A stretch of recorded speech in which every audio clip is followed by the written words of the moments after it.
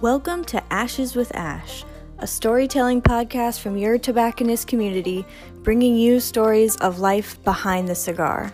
Join me on this adventure to find the coolest cigar lounges, smoke some lovely cigars, and seek out the most incredible stories from our cigar lounge friends, owners, and customers.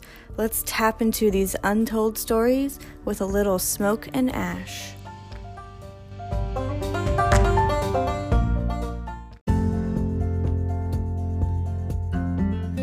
Welcome back, everyone. I am geeking out about my guest today. The best-selling author, Eliza Vancourt, is here to talk about her book, The Women's Guide to Claiming Space. As you'll hear, this book and this episode is for women and men on how to gain confidence and claim your space and how men can support women in the workplace and in life in general. I could have talked to Eliza for hours. She's such an incredible speaker. She's gone through so much trauma and has come out with such resilience and intelligence. She's truly an inspiration. I hope you all enjoy.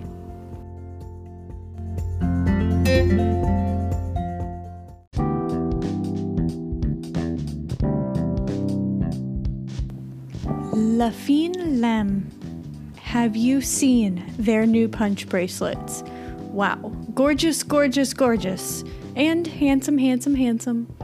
These bracelets double as a punch cutter, so you can go every day with style and always having to avoid biting the tip of your cigar off to get all that tobacco stuck in your teeth whenever you don't have a cutter, because you will always have one now right on your wrist. What a beautiful concept. Their other products are so badass too. The knife cutters, oh my god. When I worked in a cigar lounge that carried them, no lie, I would just stand and stare at the collection so often. They're such great quality and each one is so unique. Even some of them have engraved blades with different countries and city skylines. Check them out at lafinelame.com to order. It's spelled LESFINESLAMES, aka The Fine Blade. And don't forget to follow them on Instagram. La Fine Lame, LESFINESLAMES. Enjoy it.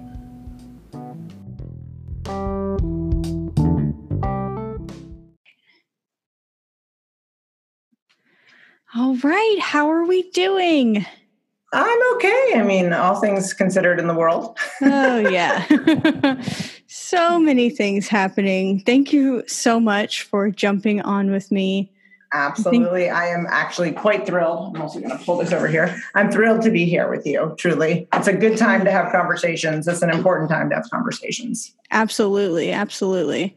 And, you know, the industry I'm in, I'm in the cigar industry. It's very male-dominated kind of world. Maybe not so much anymore. There's so many women that are getting into it and that have claimed their space, and we're getting there. And a lot of men have been more accepting over the years, depending where you are. Like I'm in New York City, which is very cultured. It's a lot different. They're a little more accepting here, but small towns like my hometown, it can be a lot more difficult.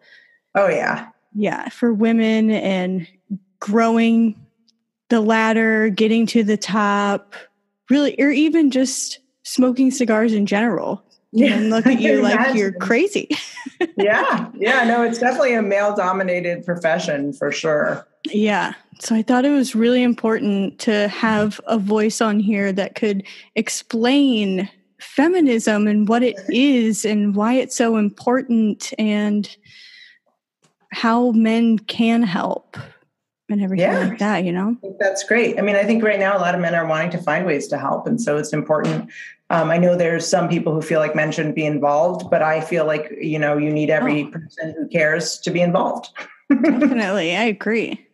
So tell us a little bit about your book, A Women's Guide to Claiming Space, and why was it so important for you to write this book? Well, I had a pretty traumatic childhood, actually. And so because of my childhood, I really started to conflate invisibility with safety. And I decided if I could make myself invisible, everything would be fine. And then I sort of figured out that being invisible isn't safe. It's quite dangerous. So I started to sort of claw my way out of that. And I became quite good at it. So I went to school for political science. I worked with politicians. Then I actually went back for acting, ended up opening an acting school. And then in 2014, I had a car accident that severely limited my ability to communicate. Wow. And I had to, it was awful. And I had to rebuild my communication brick by brick by brick. And that process of rebuilding my communication helped me sort of break down the HTML of communication. And I realized while I was relearning everything that there were certain qualities that certain people had that allowed them to just move through life in a more empowered way. And I realized that also a lot of communication coaching is focused on men. So sometimes it can be harmful. Some of the advice for women just doesn't apply to men. So I started giving all these talks, and women would follow me to the bathroom. You know, the women's bathroom is a very sacred and wonderful place. And they'd follow me to the bathroom after the talks, and they would ask me questions. And it was the same questions. And so I started to think, why do we have to have these conversations in the bathroom? Well, because some women don't feel safe having them somewhere else. And I thought we really need to take everything that I've talked to these women about in the bathroom and bring it into the sunlight. And so what I figured out in the end is that there were 5 things that help people claim space. And those 5 things, actually, if you took all the conversations I had in the background, you could dump all of those conversations into one of those 5 categories. And no one had ever written a guidebook that was just, for women about all of the things. I mean, the book talks about posture, talks about imposter syndrome, and it talks about race. There's nothing it doesn't cover. And I thought it was about time that we had a book that was easy and digestible, that people could enjoy and was fun, but would teach them how to claim their space. Yeah, for sure. I loved in the book what you said about posture, because so many people are like, just put your back straight, you need to have good posture. And they just kind of say it, but you really teach how to do it. And I love that. Thank you for that. Yeah. I had a lot of fun with those drawings. They're so cheesy. I love it. And I was trying to make fun of those old drawings. People were like, hey, do the drawing. So I was like, okay, I'm going to get as cheesy as possible with these drawings. And we had a lot of fun. I like the Madonna cone bra. That's my favorite. I love it. Yes. So good. So much fun. Helpful. Too much fun with those cartoons. So explain for the audience who may not know, what is feminism? Well, feminism has really morphed over the years. And I'll give you the most basic definition. Mm-hmm. I believe every single human being should be a feminist. And if you aren't, then you should examine yourself maybe a little, because to me, feminism is simply the idea that women should have equal rights and opportunities and be treated equitably. So if that's a big problem for you, then at that point, I really don't have much to say, because I'm not going to try to convince people women should be treated equitably. Right. The problem with feminism is that it's been very demonized. Mm-hmm. And so people have these ideas, and it's a really brilliant tactic, because if you say that someone who is a feminist is all of these negative things, then what do? You actually neuter her ability to go out and look for equal rights and opportunities, because God forbid she's called a feminist, or asked to be treated equitably because God forbid she's called a feminist. So I think we need to really reclaim that word. I think it's really important. On the other hand, feminism historically has been quite racist, frankly. Yeah. And so we also have a lot of damage control that we need to do, and apologies and listening to women of color. Because, you look at the speeches about suffrage, and some women literally just said, like, do you really want Black people voting? No, you should let women vote, aka white women. And that kind of stuff, it was putting our needs. We were it's that in-group fighting that obviously a lot of targeted groups do, and it just hurt everybody. So we have that's why a lot of Black women say womanist, because they just are so kind of disappointed in the feminist movement, understandably so. Wow. Yeah, exactly. How would you explain what toxic masculinity means, and how it doesn't exactly, or versus man hating? You know what I mean? Well, I don't think toxic masculinity has anything to do with man hating. And okay, I think that's really, really important to to not conflate those two things. Yeah. Toxic masculinity actually hurts men as well. I mean, it's this idea that you have to be, these very rigid normative gender roles. And often it also involves oppressive behavior toward women. But some toxic masculinity is like, you shouldn't cry. If you're a boy and you cry, then you're you're this, you're that, whatever. And unfortunately, what that does is it teaches men that they can't be vulnerable, which is ridiculous. It's similar to teaching women they can't be angry. And I actually think that one of the problems with relationships is that we are not addressing feminism in our relationships. And part of addressing feminism is like telling your partner, it's okay to show your feelings to me. I want to hear your most vulnerable feelings. That doesn't make you less of a man to me. So, but when men can be very toxic, it's when they're basically using their male privilege to subvert another person's needs or make another person small. And that is clearly quite toxic. I mean, it's not healthy.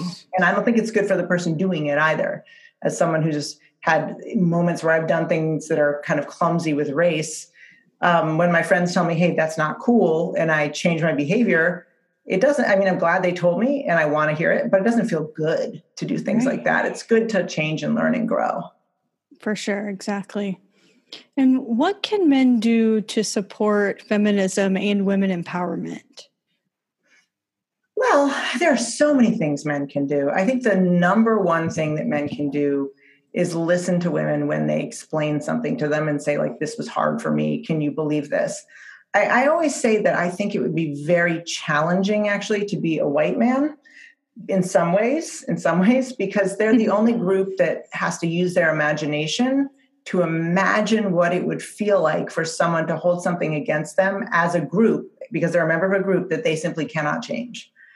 Every other group has a touch point where we can go, well, I don't experience being pulled over because I'm Black, but I do experience men making me feel unsafe on the street. Okay, so they have a hard time believing that I'm feeling unsafe, so I can see why I'm having a hard time understanding just how in danger Black people feel. Okay. Men don't have that. They have to do an imagination experiment. And so I think in some ways we should cut them a little bit of slack and really, I think the solution to that is storytelling and really explaining, this is what I experienced. One of my best friends, he's a very kind of burly guy. He's on my TikTok a lot. He's a military vet.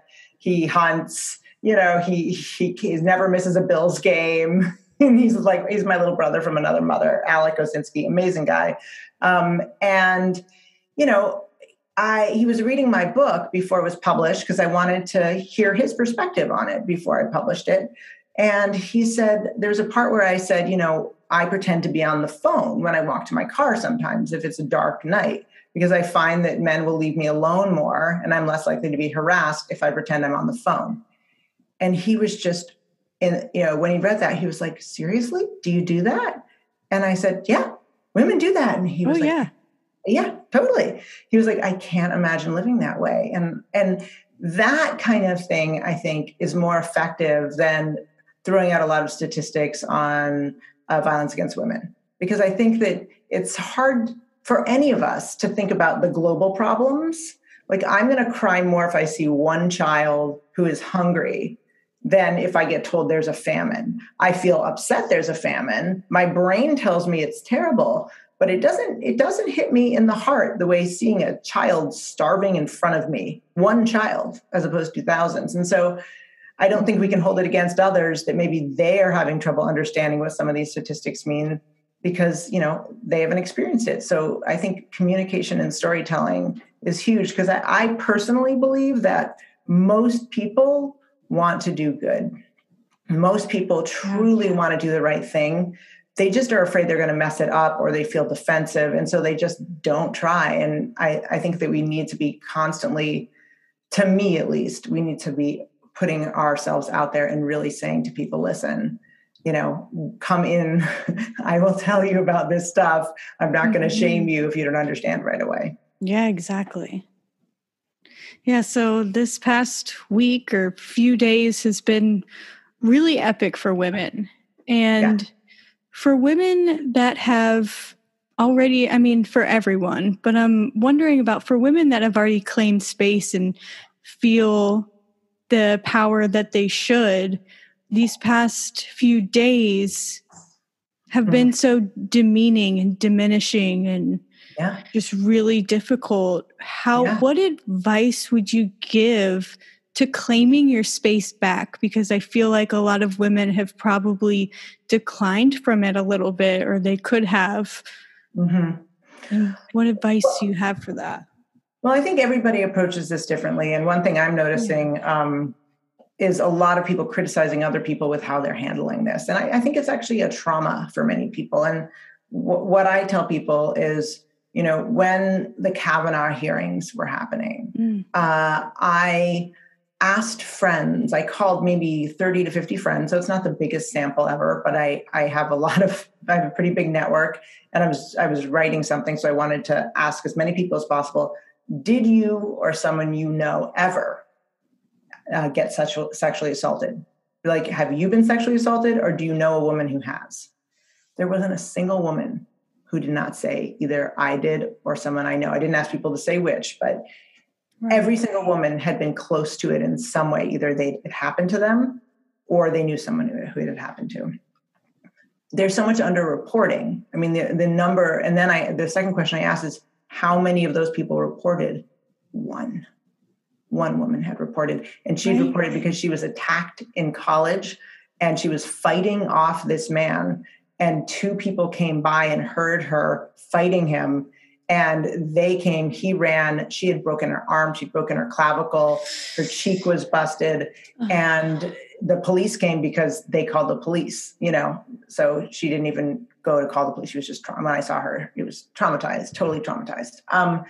But if you think about that number, just that one number, or even the statistics of like how many women have been assaulted, and then you imagine the trauma that happens with that. And then you imagine you have to carry the child of that person in certain states, and that you are traumatized, and then you're re-traumatized every day of your life because you either give a child up for adoption, which if you're a man and you don't have a uterus, as someone who's had 3 children, I can tell you, I can't even fathom what that would be like and how that would impact my life.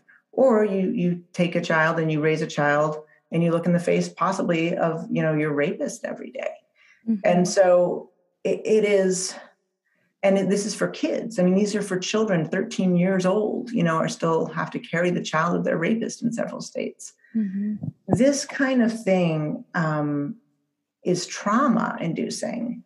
For me, what I think is the most helpful is to this is just how I cope, and everybody has to figure out their own way. I try to think of how I can help. Is there any impact that I can make?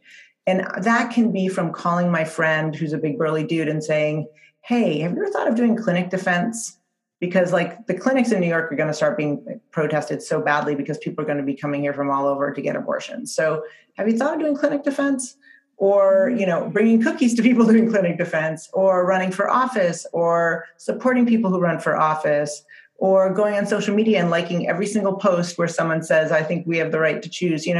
There's no right or wrong way, but I think that just doing 1 or 2 things every day, just tiny things that are contributing to this swell of outrage over this, I think that when you do, it can help you feel in control, which is why my book has a lot of focus, not just on what's happening, but what can you do? Because, what's happening is good to know, but the next step is what do you do? And for me, I feel much better and more in control when I feel that way. And also just letting yourself feel all the feelings. I mean, I'm extremely pissed off. Yeah. And I'm unbelievably ragefully angry. And, women aren't told they're allowed to be angry, but I cannot tell you my level of fury on this, and that's okay. Yeah, exactly. Yeah. Very intense few days, very sad, but yes, I'm very confident. Go ahead. No, sorry. I was going to say, I'm very confident in women, how strong we are and how powerful we are, that we'll fight. We'll get there. Yeah. And I see an overwhelming number of men on my TikTok feed. I'm on TikTok. I have over 250,000 followers on TikTok. Amazing. I don't know how that happened to me. But But I see a lot of men going on and saying, we stand by you, we believe in you. And, that kind of thing, I don't think these men have a clue what that means. Right. But it means everything. So much. Yeah. It means everything. And, we all need to take care of each other and have each other's back in every possible way. And so to have so many men, and I think it's because they're thinking of their daughters and they're thinking, wow, if my daughter was assaulted, she would have to carry that child. I'd lose my mind. Yeah. And so I think that's when men are starting to go, this is really not okay. Exactly. Yeah. Wow. Yeah. It's a lot. That could be a whole nother podcast, a whole nother topic. For sure. I am all over it on TikTok. I actually have, my background is very intersectional. So I have a lot of background in political science and I know a bit about the law, and it's been fascinating watching the reaction of people. Really interesting.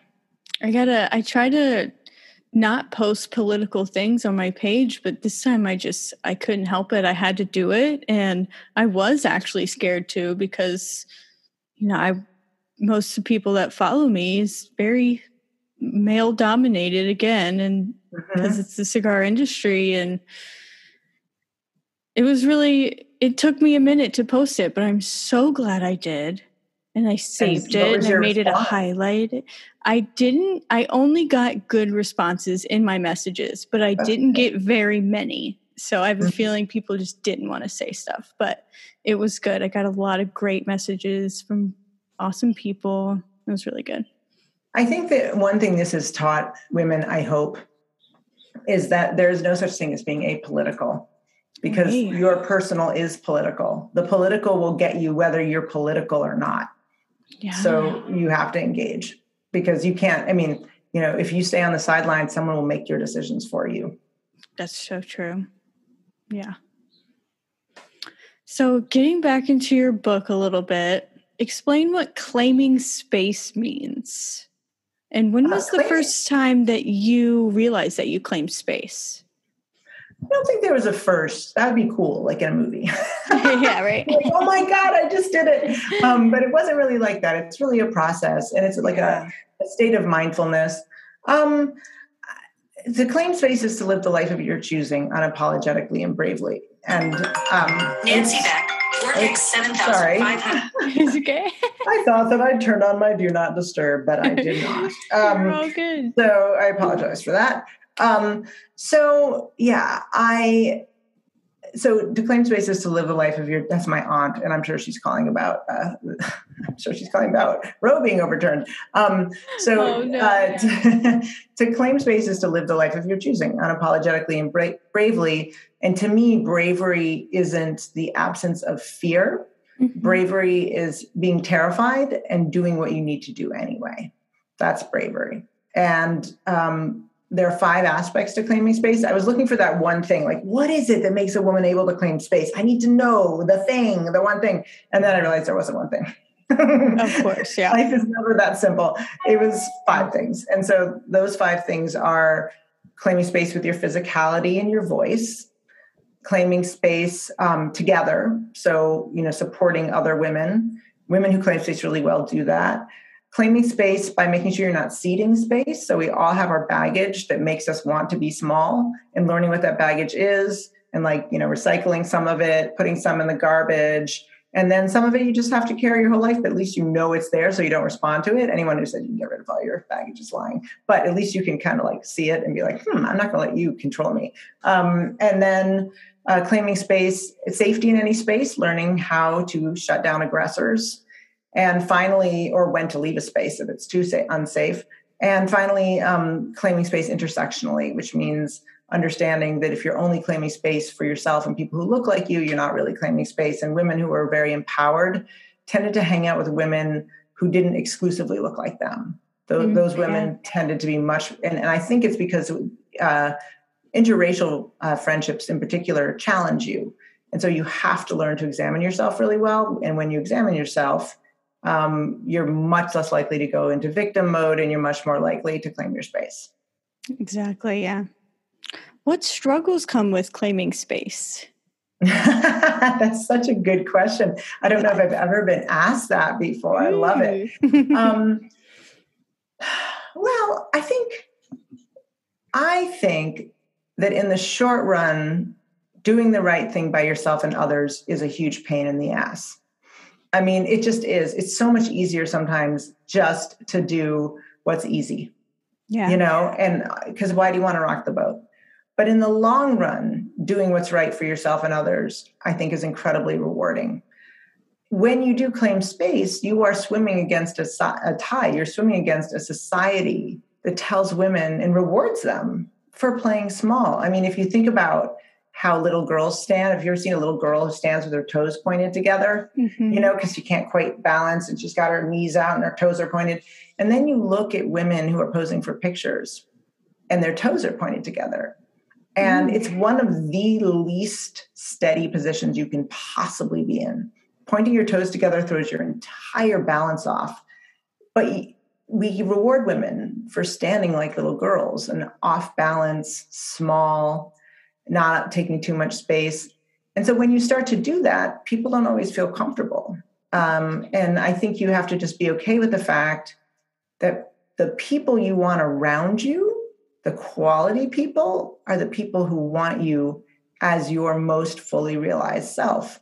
But you may lose people because, especially if someone isn't claiming their space, you claiming your space will make them realize they're not. And one of the responses is, wow, that's cool. What are you doing? How can I do that? And the other is, you're different. You're weird. I don't like the way you are in space now. I don't like the way you're claiming space. And you can lose people. And that can be very, very difficult. But I think that the people you end up with are phenomenal. Yeah, for sure. So what do you think, which step is the hardest to accomplish, you think, in your 5 steps, or that you've heard from others or from yourself? I think it's different for everybody. Some people start to claim space with their physicality and voice, and everything transforms for them. And then suddenly, the other stuff isn't so hard. For me, the hardest thing is issues of race, because I am very committed to all humanity being treated fairly and justly. I think that the world will be better when we all listen to each other, hear each other, respect each other, have the same opportunities. But I'm a white person. I breathe in racism, just like I breathe in sexism, and I exhale it sometimes on people. And it's painful when you do that. It's sad and it's hard. And it's a state of constant mindfulness to not get defensive. So that's hard for me. I think that's my challenge. But what I always tell people, what I remind myself is, if a guy comes up and like slaps my butt and I'm like, hey, I don't like you doing that ever. Let's say maybe they slap it, but like they're like, I didn't mean it. I brushed against it. I don't know. It's like, I don't want you to do that. You can't do that. And they say, well, let me explain why I did it. Like, you were walking toward my hand and like, or whatever, or like, it was just for fun, or I meant to hit your thigh, but I hit your butt, like, or whatever.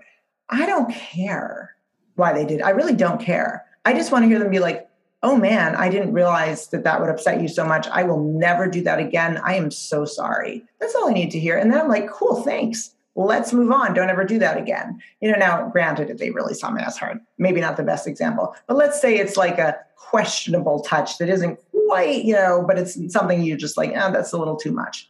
If the guy saw my ass, I'd probably be like, eh. But, yeah. but if they're doing something, or let's say they're interrupting you constantly and they never let you talk, and, you're trying to get a word in and you can't. Then you say, listen, I'd rather you not do that. And they say, I wasn't interrupting. You were interrupting, blah. That's so front. You just want to hear them say, oh, cool, thanks. I didn't know I was interrupting. So I try to apply that same standard to race. So if someone says to me, what you just said was a little insensitive, I try not to be like, well, let me explain. Because the reason that men explain and the reason that we explain is because we feel bad. And we just want to explain that we didn't mean it. Mm-hmm. And I always have to remind myself that it doesn't matter if I didn't mean it. That's not what the person's looking for. What they're looking for is empathy and a pledge to not do it again. And that's how I sort of get through that struggle for myself.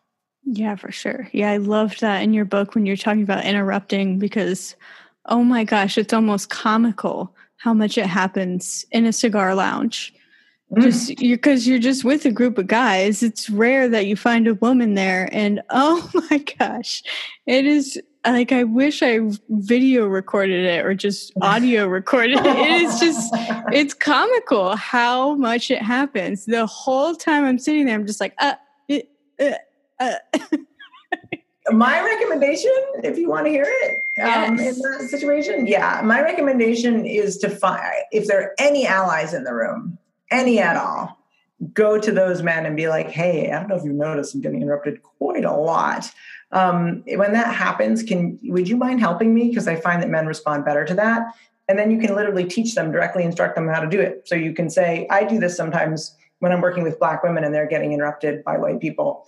What I usually say is like, oh, I'm sorry, I actually really wanted to hear what Jane had to say. Can I just hear that first?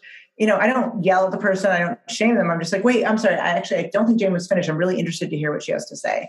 And if you can teach them to say that for you, then, what I find is, the research shows that people respond more to people in their own group than the targeted group. So that might be a way to help out. Yeah, for sure. I love that. That's perfect. I have a question about claiming friendship space with men, because there's so many interesting and cool men that I meet in a cigar lounge, but it's so hard to claim that friendship space without them thinking that something else is going to happen. Right. I wonder if you have any advice on how to just claim that friendship space without actually having to say, I don't want you. Right. I don't know. That's a really good question. My best friend is a man. So, I call him my little brother. He calls me my big sister. That's the guy I was telling about, Alec. And he's truly one of the most amazing human beings on the face of the earth. And he's also very sensitive. And, I think that there's just an understanding between us that that's not what this is. And he's noticed the body language, noticed the cues. Now, granted, he actually became my friend when I was married, but even after I was married, it was just, we continued to be friends. And I think, first of all, I think that a lot of men will tune into your energy. So if you really put out energy with really good boundaries, that helps. But sometimes, look, I had a guy I had a huge crush on, huge. And after I was divorced, I was like, hey, you want to do this? Because it'd be cool. And he was like, you know what? I just don't want to mess up our friendship. And I don't think so. And I was like, extra bummer for me. And then we kept being friends, So, if someone asks you and they want that, I think it's totally fair for people to ask. And it's totally fair for you to say no. And it's hopefully both people can act like adults and realize that just because you're not having sex with a person doesn't mean you can't get a lot out of that relationship. Right. And so, I think that those kind of friendships are really important because just like interracial friendships, it helps us all understand each other better. Alec teaches me a lot about what men are thinking all the time. And I'm like, wow, I didn't even think about that. That's really cool. Thank you. Yeah. Very cool. Yeah. That's good advice. So there's a lot of powerful women in this industry because they've had to be. You have to work your way up. You have to be that powerful. And they have claimed space, even if they don't realize that that's what they've done. How would you recommend claiming your own space with these powerful women or creating space for the both of you or for multiple women? Yeah, there is a phenomenon I talk about in my book called Fighting for Your Spot on the Bottom. And what it is when powerful women go after each other. Mm-hmm. And so it's this feeling of scarcity, like, oh my God, there's no room for a lot of us. So if one person comes into this group, I have to kick them out. So those people can be tough. They can become anti-mentors, and that's really, really challenging. And there are a lot of strategies for dealing with anti-mentors. But in terms of just making those connections, I think it's just, forging friendships. Just forging friendships. And if they know more than you, this is just a general advice. People love to talk about their subject matter expertise. Yeah, They love learn from it. They love it. So if you say, hey, you've done more than me, and you're amazing, and can I take you out for lunch and just hear your stories? I'm really interested, and you're amazing, and I'd love to, just like have a day we hang out. And then if they say yes, then if they like it, maybe you'll do it again, and you'll do it again. I think having a old girls network is actually really important. It's very hard to penetrate the old boys network. It's pretty rock solid. I mean, we can't go into the locker room and chill with them while they're talking at the country club, and which is a huge power structure kind of place where people make deals and do things. We can't go in there, right? So we are going to be locked out of certain conversations. And right now, men still have power, more power than us. So I think one of the solutions to that is for women to form their own networks, because we can be in the locker room together. And I think we need to create our conversations in the bathroom and lift each other up at absolutely every turn, every possible turn. The more we do it, the stronger we all are. Definitely, yeah. Have you ever felt imposter syndrome? And how how'd you navigate through it? I struggle with this on and off. Like, I know about it and I do the thought work to try to get through it. And for the most part I can, but I have a lot of imposter syndrome. What advice do you have? Well, everybody thinks that they don't deserve a table. I mean, most people think they don't deserve a seat at the big boy table or the big girl table. Like, they're like, I can't be at the grown-up table. I'm the only kid here. Nobody knows. All these grown-ups are here and I'm the kid, Yes. and someday everyone will find out. I think there are a couple of things you can do. I actually have an exercise, which would take a while, so we won't do it here, in my book, that people find unbelievably powerful. And that can help you for the short-term situations where you have to give a talk. A lot of men have actually read my book and said, like, I feel like this should be like a person's guide to claiming space with a focus on women in certain chapters. And I was like, yeah, right. Except for that wouldn't have sold as well. Exactly. Right? But a lot of these things are universal, and I do them with all my clients, including men. I have a lot of introverted men, particularly, that I work with, who are leaders and have to kind of learn how to navigate as an introverted leader. And so I think that exercise can be very, very helpful. But I think the other thing is, and this is very different, I think, than a lot of people approach this. I think there's a lot of emphasis, particularly for women, on our feelings. And it's important to know what you feel. If you don't know what you feel, you can't possibly mitigate feelings that maybe aren't going to help you if you respond to them in a reactive way. Mm-hmm. But I talked to a reporter once. This is my favorite story. When my book was going to launch, and the reporter was asking me advice on how to deal with power plays and all these things. And at the end, she said, "Can I tell you something off the record? This is for a huge publication." And I said, "Sure." And she goes, "I love talking to you because you actually gave advice. If one more so-called expert tells me to effing journal, I'm going to effing kill myself." Yes, it's so true. Right. She was like, if every answer I get is like, women should journal. If a man was having a problem, we'd never be like, "Hey, John, I know you're having trouble with your boss, but why don't you go home and journal?" That's a great, no one would do that. John would be like, "You're insane. I'm looking for advice," So I think it's important to feel our feelings and write our journals or whatever we want to do, because that's important. And I think men should journal too. But I think the next step is be like, okay, I'm going to be brave now. I don't feel like I deserve to be at this table, but my brain knows that I do. So I'm just going to sit with this discomfort and do the thing anyway. Yeah. I'm just going to do it anyway. That I'm going to be brave.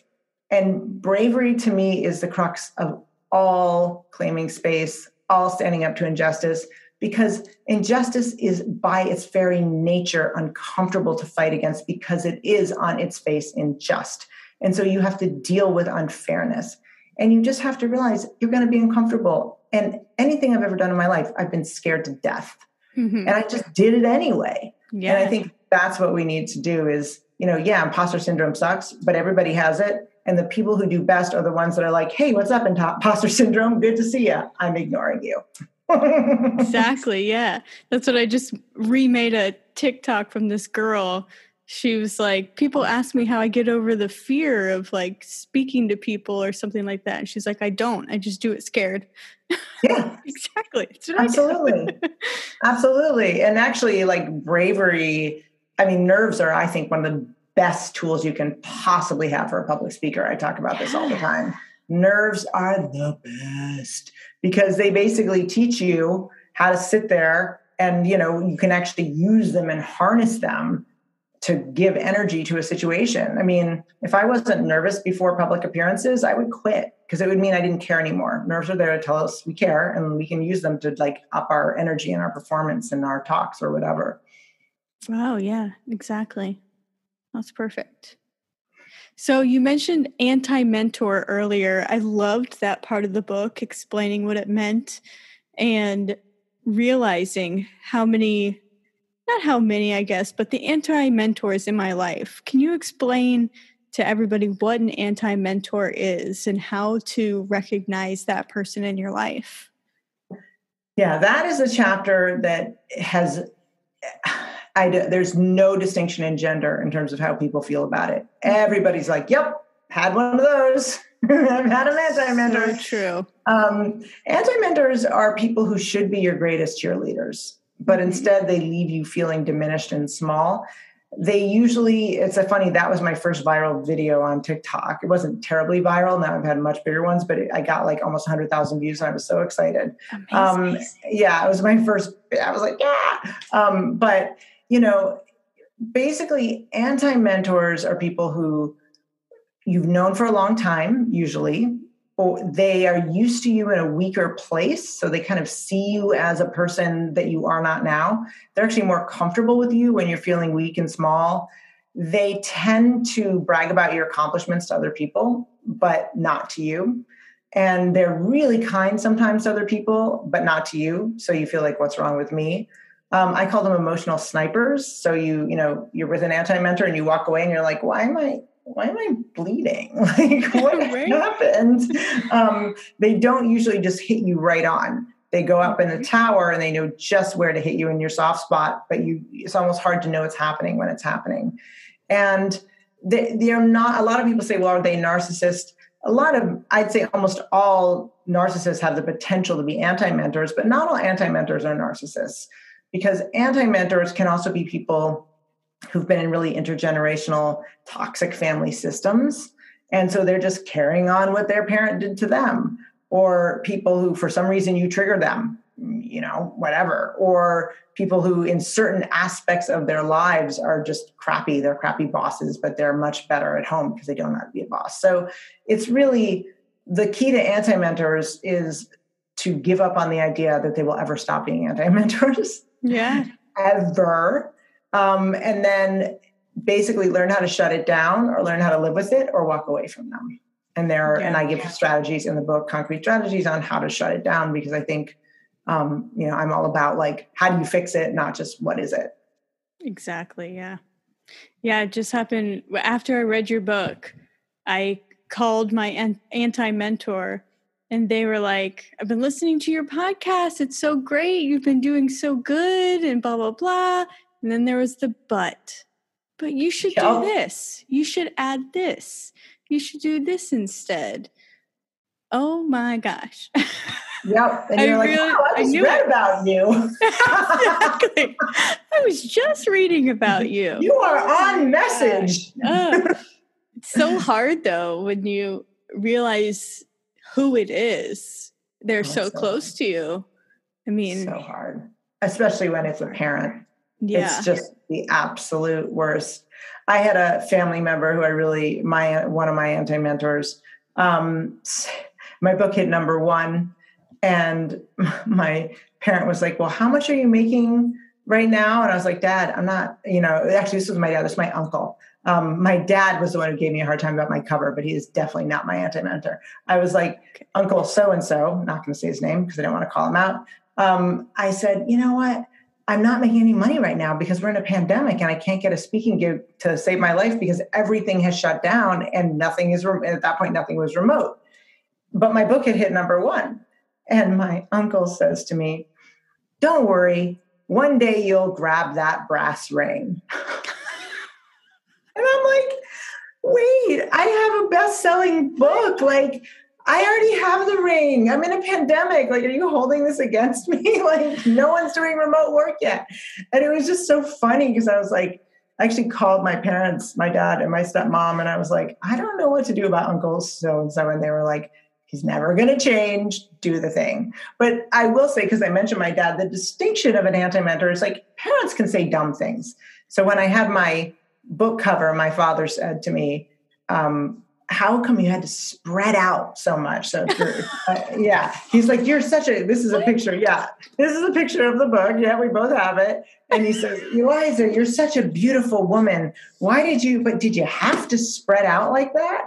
And I said to my dad, I know, it was so funny. And this cover is designed by one of the most famous cover designers in the industry. She has done tons of Pulitzer Prize winners. She did Untamed. I mean, she's just incredible.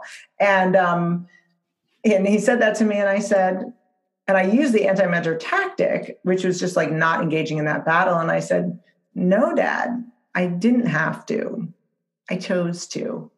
There you go. And he was like, oh, I guess I just don't understand it. I guess I'm just older. And I was like, yeah, I guess so. That's the difference between an anti-mentor and a dad being 70 or 80, you know? Right. My dad basically was like, oh yeah, maybe I'm just not with the times. Maybe I'm used to women sitting differently. Cool. You know, because everybody can be messy and make mistakes. Yeah. Yeah, for sure. And I've heard, you're not doing this in the book for everyone just listening and hasn't seen it, but I've heard to sit like a man, spread your legs out, sit like a man, and you feel so much more like powerful in a room. And I notice if people are interrupting me in a cigar lounge or anything, I uncross my legs and I like sit up like this. And I feel so much more powerful in that I can talk, which is sad. But that helps, and mirroring helps a lot as well. Yes, mirroring. Yeah. Explain that a little bit.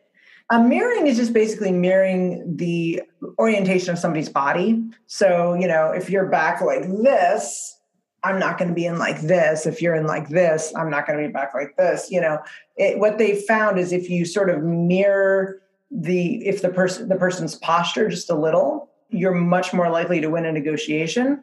I think you're actually much more likely to win any kind of communication situation, because what you do is you're basically saying, I'm on par with you. And when people feel you're on par with them, they tend to listen to you more. So I would guess that when you do that and you move your body like that, you might be mirroring somebody in the room. Yeah. You know? Okay. It's very powerful. Right. Yeah. Right. Highly recommended. I have a whole thing on that in my book on how to mirror. We did not have time to get an illustration for that, which I'm really bummed about. But it's really important. Right. Yeah. Super helpful. Super helpful. How have you built confidence and resiliency over the course of your career? That's a great question. Boy, you have great questions. I don't know. I mean, I think doing the same thing for a long time makes you a subject matter expert. You just get better at it. You know, like if you were to try to teach me about cigars, I'd feel very insecure because I don't know a damn thing about cigars. You know? Like, I don't understand. There's a lot to learn, you know? So I think the way that you build confidence in many ways is doing what you love. Because when you do what you love, you want to do it more. And the more you do something, the better you get at it. You know? True. So do what you love, and the confidence thing becomes less important. And then the other thing is that when I'm not confident, again, I'm like, oh, cool. There's me not being confident. I'm doing the thing. I mean, everyone told me my book would not get published.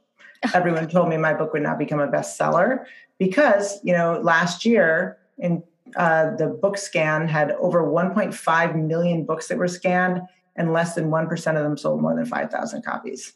Wow. So books just don't sell anymore. And so everybody was like, why would your book sell? And I was like, because I am insane. And I'm going to do every podcast, every appearance, everything, because I believe in this book. And I was right. You should. Exactly. So I think, we actually had a big battle with my publisher about whether we should do hardcover. And I was like, we got to do hardcover. And they were just like, no one's going to buy hardcover. We don't do hardcover for first releases for new authors, blah, blah, blah, blah, blah. Huh. And I was like, do hardcover. You're going to sell them. And they just basically were like, you better. And I was like, I will 100% sell these books. In my head, I'm like, oh God, what if they do hardcover and no one buys the book? I will be it'll be awful. But then I just did it anyway. And I was like, I'm just going to make it happen. People will buy the book. And, but there was definitely some risk and insecurity there, but I just did it anyway. So, that's sort of been my motto with everything is just, okay, so you feel bad. That's an important feeling to acknowledge. Keep going. Yeah, good. How did you feel like, or when did you feel like you had all of the information you needed to create this book? Oh, I definitely didn't. There's more to it for sure. Yeah, I didn't. I mean, what I did is I got all of the different things I want to talk about. I put them on my kitchen counter, which is huge. I organized them, and then I started writing it. And it was really interesting because I just realized in certain parts, like, oh crap, I got to do some research on this. I got to do more research on that. And so, because I didn't want to do a ton of research on everything until I knew what I was going to be writing about, because I had so many things, we had to narrow them down. But I just did a ton of research and I interviewed a ton of subject matter experts. And I just would keep working until that chapter was done. So it was not like I got everything together and was like, now I have the information for the book. It was more an organic process of, okay, so now I'm going into this chapter. Wow, I really should talk to a subject matter expert on this. And I was really lucky and probably a little bit pushy, but I just was able to talk to a bunch of very just phenomenal women who are experts in their fields, who were able to round out a lot of the chapters and share their research with me and things like that. Like there's a woman who, Dolly Chugh, I think you pronounce her last name, but it's Chough, I think. And she's just wonderful. She does a thing about being goodish. She has a TED talk on being a goodish person. She has a huge book. I never thought in a million years that she would give me a quote, and she did. That's so incredible. You just gotta, it was really, I was like, oh my God, I gotta go from her. She's incredible. So that was exciting. Who's a strong woman influence in your life? Besides her. Besides her, yeah. No, I think for me, actually, I have several. There are lots of different kinds of mentors, which I wasn't able to get into in the book. But one of them is like a mentor who you don't know, but is a mentor anyway. Like for some people, Jesus Christ is their mentor. They don't know Jesus Christ, but the teaching of Jesus Christ like mentors them and informs their life. For me, Maya Angelou is huge. When I read I Know Why the Caged Bird Sings, it was everything to me. And then I read her book of poetry, I Know Why the Caged Bird Sings, and I read all her books. And, there was something about her strength and her ability to be knocked down and get back up again that changed my life. So that was really important for me. And then I had a big sister, Alice Green, in the Big Sister, Big Brother program. And cool. She was amazing. I actually ended up working for the Big Sister, Big Brother program years later, and I did some podcasts with her when I was launching the book. But she was so one of the things that happened to me, my mother was actually accused of Class A felony for kidnapping me. And I was kidnapped several times. One of the times we went across, and I talk about this in my TED Talk, we went across the country by truck, from truck stop to truck stop, from New York to California, and hitchhiking. And so when Alice finally got to me, I was a very scared little girl, and I did not want to go anywhere. I did not want to do anything. I wanted to sit on the floor and not leave my house. And she came in the room, and in her family, she was from this big Irish family. If you wanted to help someone, you did a thing with them. You took them to a park. You took them here. And so she sat down with me, and she's like, hey, I have all these ideas of what we can do. And I said to her, I just want to color. I had this long hair. I used to hide behind this curtain of hair. And she said, okay. And she sat with me and talked with me for like 3 hours, and we colored. Amazing. I mean, what an example of like meeting someone where they're at. Literally got on the floor with me and met me where I was at. And she saw me once a week, every day. When I had my accident, she got there before my parents. Wow. She was at my wedding. I called her when I was getting a divorce. she's an angel walking among human beings. And it's people like her who gave so much to me. And I have many women who've given a lot to me that made me real. My stepmother, one of my teachers when I was in elementary school, that I just realized the impact you can change. You know, a lot of people say, well, your story is very tragic and it's about how like one life, you know, how one person overcame so much. And I always say, it's not that at all. My story is about how you can change the life of one person.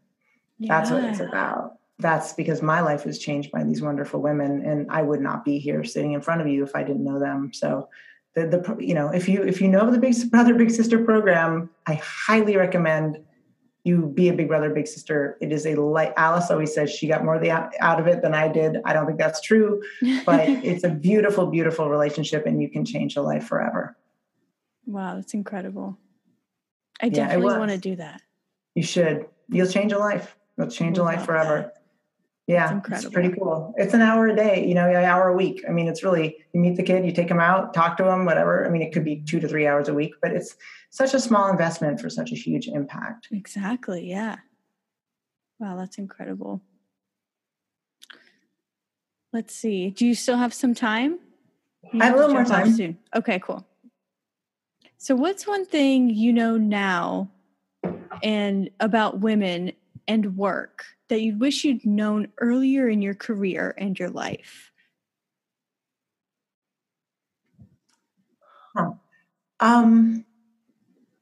I think that the idea that people are sometimes going to tell you, they're going to say they're going to help you with things that you might not need help with. You might be coddled a little more than maybe you need. And it feels really good when someone does that, but it's really important to make sure you can say you can do it yourself. Mm-hmm. Or you don't need the help if you didn't ask for it. I had a really dear student of mine, I love him, who was on Wall Street on an internship. And he said to me, oh, this woman, she was the worst on the team. She was the only woman and she was awful and blah, blah, blah. And I said to him, well, what happened when she was having trouble? Whenever you would have her do something, what happened? He's like, we would just always jump in and do it for her. And I said, well, did that always happen? He said, yeah. And I said, so if you always did it for her, how did you expect her to ever learn how to do it herself? If you, from the start, did you ever give her a chance to fail? And he was like, no. And I said, well, did they give you a chance to fail? And he's like, actually, like, yeah. I did. I kind of like, they just throw stuff at me. And if I said I couldn't do it, they'd be like, just do it. And I think that, you know, women are infinitely talented. So are men. We're all human beings are amazing and brilliant and can learn a lot. And, you know, don't let yourself off the hook and think you're less capable than you are. You're infinitely capable and you can do it. So, you know, don't let the messages in your head rattling around telling you can't put you in a place of learned helplessness. You know, just do it. Definitely. Love it. So what do you think needs to change in the next 10 years with women empowerment and feminism? What needs to change? Well, that's such a broad question. I think that white women need to make more of an effort to pull in women of color to the movement and to make sure that they are not having the women of color stand behind them, but in front of them and beside them, because we've had a really good run. We've done a lot of stuff and we really need to, step back and make sure that we are learning from our sisters of color. I mean, the abortion debate is a great example. Black women have had forced sterilization. You know, when they were enslaved people, they had no control over their bodily autonomy. A lot of Black women are like, yeah, historically, we've dealt with this. Black women have less access to birth control now. They have less access to better healthcare. I mean, they have dealt with a lot of these things more than white women. And they've been sort of warning us this is happening and we haven't really heard it. And if we'd heard it, it's similar to anti-Black violence. Like Black mothers have been saying for years, you know, guns kill people. My baby died of this gun violence and we didn't listen. And now our children are dying. So I think, listening to women of color is incredibly important, and making sure that they are leaders, not just, in the movement. And then I think women need to run for office. They need to run for office. Mm-hmm. We have and then finally we need to just support each other in every possible way, in every possible turn, because we are half the population, over half the population. We can do anything if we work together. And I think it's kind of, men have been in charge for a long time, and I think that's great. There have been some really amazing things they've done, and they've done some things that are not so great, but I think it's time for women to at least have 50% of the responsibility for running the world. Definitely. I agree. What are ways that you stay grounded and take care of yourself? Well, if you're going to end on that note, it's not that positive. Come on. I'm not particularly good at taking care of myself. It's kind of one of my weaknesses. I get so interested in things, and I am more interested in doing that. But the one thing I do is I exercise every single day. I exercise for at least an hour and a half every day. I do weightlifting for an hour and a half, and then I go on my bike. And if I don't do that, first of all, I'm kind of a horrible person. I'm crabby, and I'm just not really fit for human consumption. So I'm sparing the world from me when I exercise. But I also have ADHD. It helps me with that. I have a head injury. Research shows that when you exercise, it helps with that. And so I have all kinds of reasons why I also have a connective tissue thing that means I really do have to stay in shape. So that's really, really important for me. And I think the feeling of strength and being strong for me as a woman helps me just feel like I can do things. I mean, my boyfriend, who is an amazing man, is 6'3". He's a very big, burly dude. And whenever he lives in a 5-story walk up on the Lower East Side of New York, because he loves a good view. So of course he had to get a walk up because, a good view often is very expensive. So we compromise a good walk up. So I always go up with these huge, heavy suitcases, and I'm like walking up. And, the first time I came over, he's like, "Oh, you want me to carry that for you?" And I was like, "I got it." And I felt so good. And he was like, "Wow, you're strong." And I was like, "Damn right I am."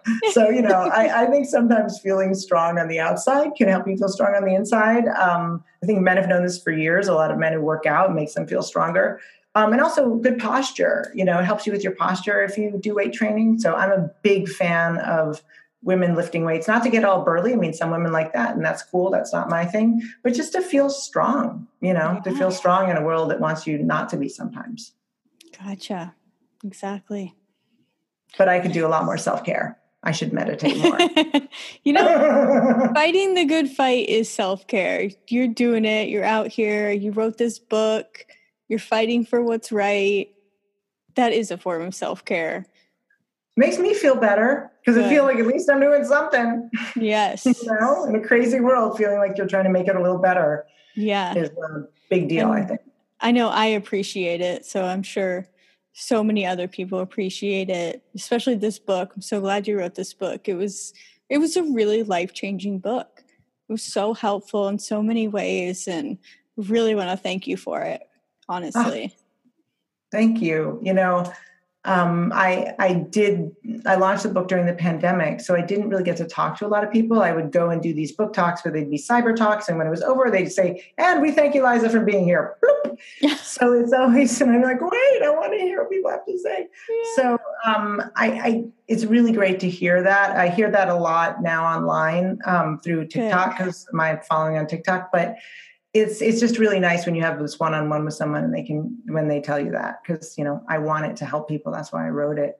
I put it on every single TikTok, almost every TikTok I do. I'm like, "And here's my book." And someone was like, "You're just trying to sell your book." And I was like, yes. Yeah. Everyone needs to read it. Absolutely correct. That's why I wrote it. Important. People will read it. Yes. So good call on that one, friend. Oh yeah. Oh yeah, and I've written in it. I hope you don't mind, and highlighted and circled and everything. I love this. Oh my God, I love that so much. I love that. I'm like desperate to look at your book and know what you highlighted. That's great. I know. I'll show you. Keep highlighting, keep dog earing, just do it. And I will. One thing I will say though, this is my advocacy for people who write books. So authors get about $1 a book. We get very little per book. And you don't make money off your book, you make money off the speaking from your book. So you write the book because you love it, not because you're trying to make money. But the way you get speaking gigs is by people buying your book, so your ranking is good. So my heartfelt request to everyone about every book ever, not just my book, it's the one thing that you should not do used. Buy the book. I hear sometimes people being like, I loved your book, so I passed it on to my friend, who passed it on to her friend, who passed it on to her friend. I'm like, that's like taking someone's music and like passing the tape around. I understand you doing that, but like support the musician. So, support people who write books and buy the book. And if you're going to give it to a friend, don't loan it, buy them a copy of the book. It helps authors more than I can possibly express in words. All of us, not just me. Definitely, yes. I'm a huge book nerd. My last podcast was with another book nerd, and we talked all things books, and then we talked a little bit about cigars. We kind of forgot that we were smoking cigars, so we talked all books. So definitely, I agree with supporting your authors. Buy the books. It's so important. Buy books. Buy the audiobook, buy the Kindle, buy the hardcover, whatever works for you, but buy it. Worth it. Yep. So where can everybody find you? On social media, TikTok? Where can they find your book? Yep. You can find me on TikTok. I have a pretty big following now. I have 250,000 followers-ish. So that's one place you can find me. If you do find me, please, I love it when people say, I heard you on XY podcast, because it's just so much fun. So shout out. And also it helps you. It helps shout out to your podcast. So please, if you do see me, make sure you tag this. Do you have a podcast handle or just your own handle on TikTok? On TikTok, yeah, it's just Ashes with Ash. Yeah, so tag Ashes with Ash when you say you know me, because then it helps both of us. And I'm all about that. You can also find me on LinkedIn. You can find me on Instagram. You can find me on Twitter, which is an embarrassment because I'm terrible at Twitter. Yeah, me too. But you can theoretically find me on Twitter.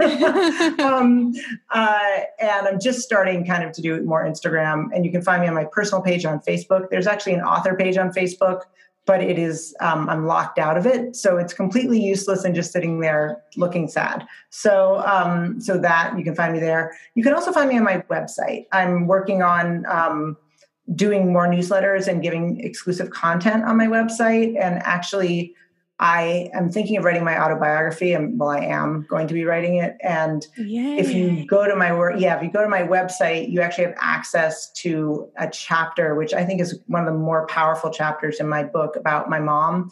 And everyone who's read it has loved it. So you have access to kind of some exclusive content if you go to my website. So definitely, if you're interested, join my website. I don't bombard you. In fact, I don't send out loose newsletters enough, but you will get occasional updates. Perfect. Amazing. So you're everywhere. That's great. Yes. And actually that's ElizaVanCourt.com. Everything is under Eliza Van Court. So, perfect. And there's no U in court. Everyone puts a U. Oh, okay. Gotcha. C-O-R-T. Okay. Gotcha. C-O-R-T. Well, perfect. Thank you so much again for doing this with me. I was kind of geeking out a little bit. I was so excited because I was so in love with this book. I've been talking to everybody about it. My mom bought it. I was so excited to talk to you. This has been absolutely perfect. Oh, I love that. Thank you for spreading the word. That's why the book's going out there. It's because people are telling their friends about it. And so thank you so much. And this is really fun. And I love what you're doing.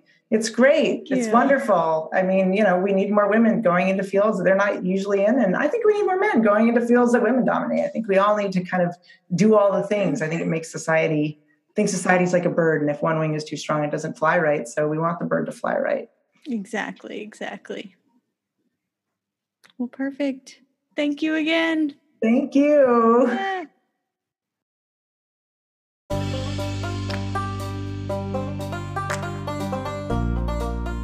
Thank you so much, Eliza. What a great and important conversation.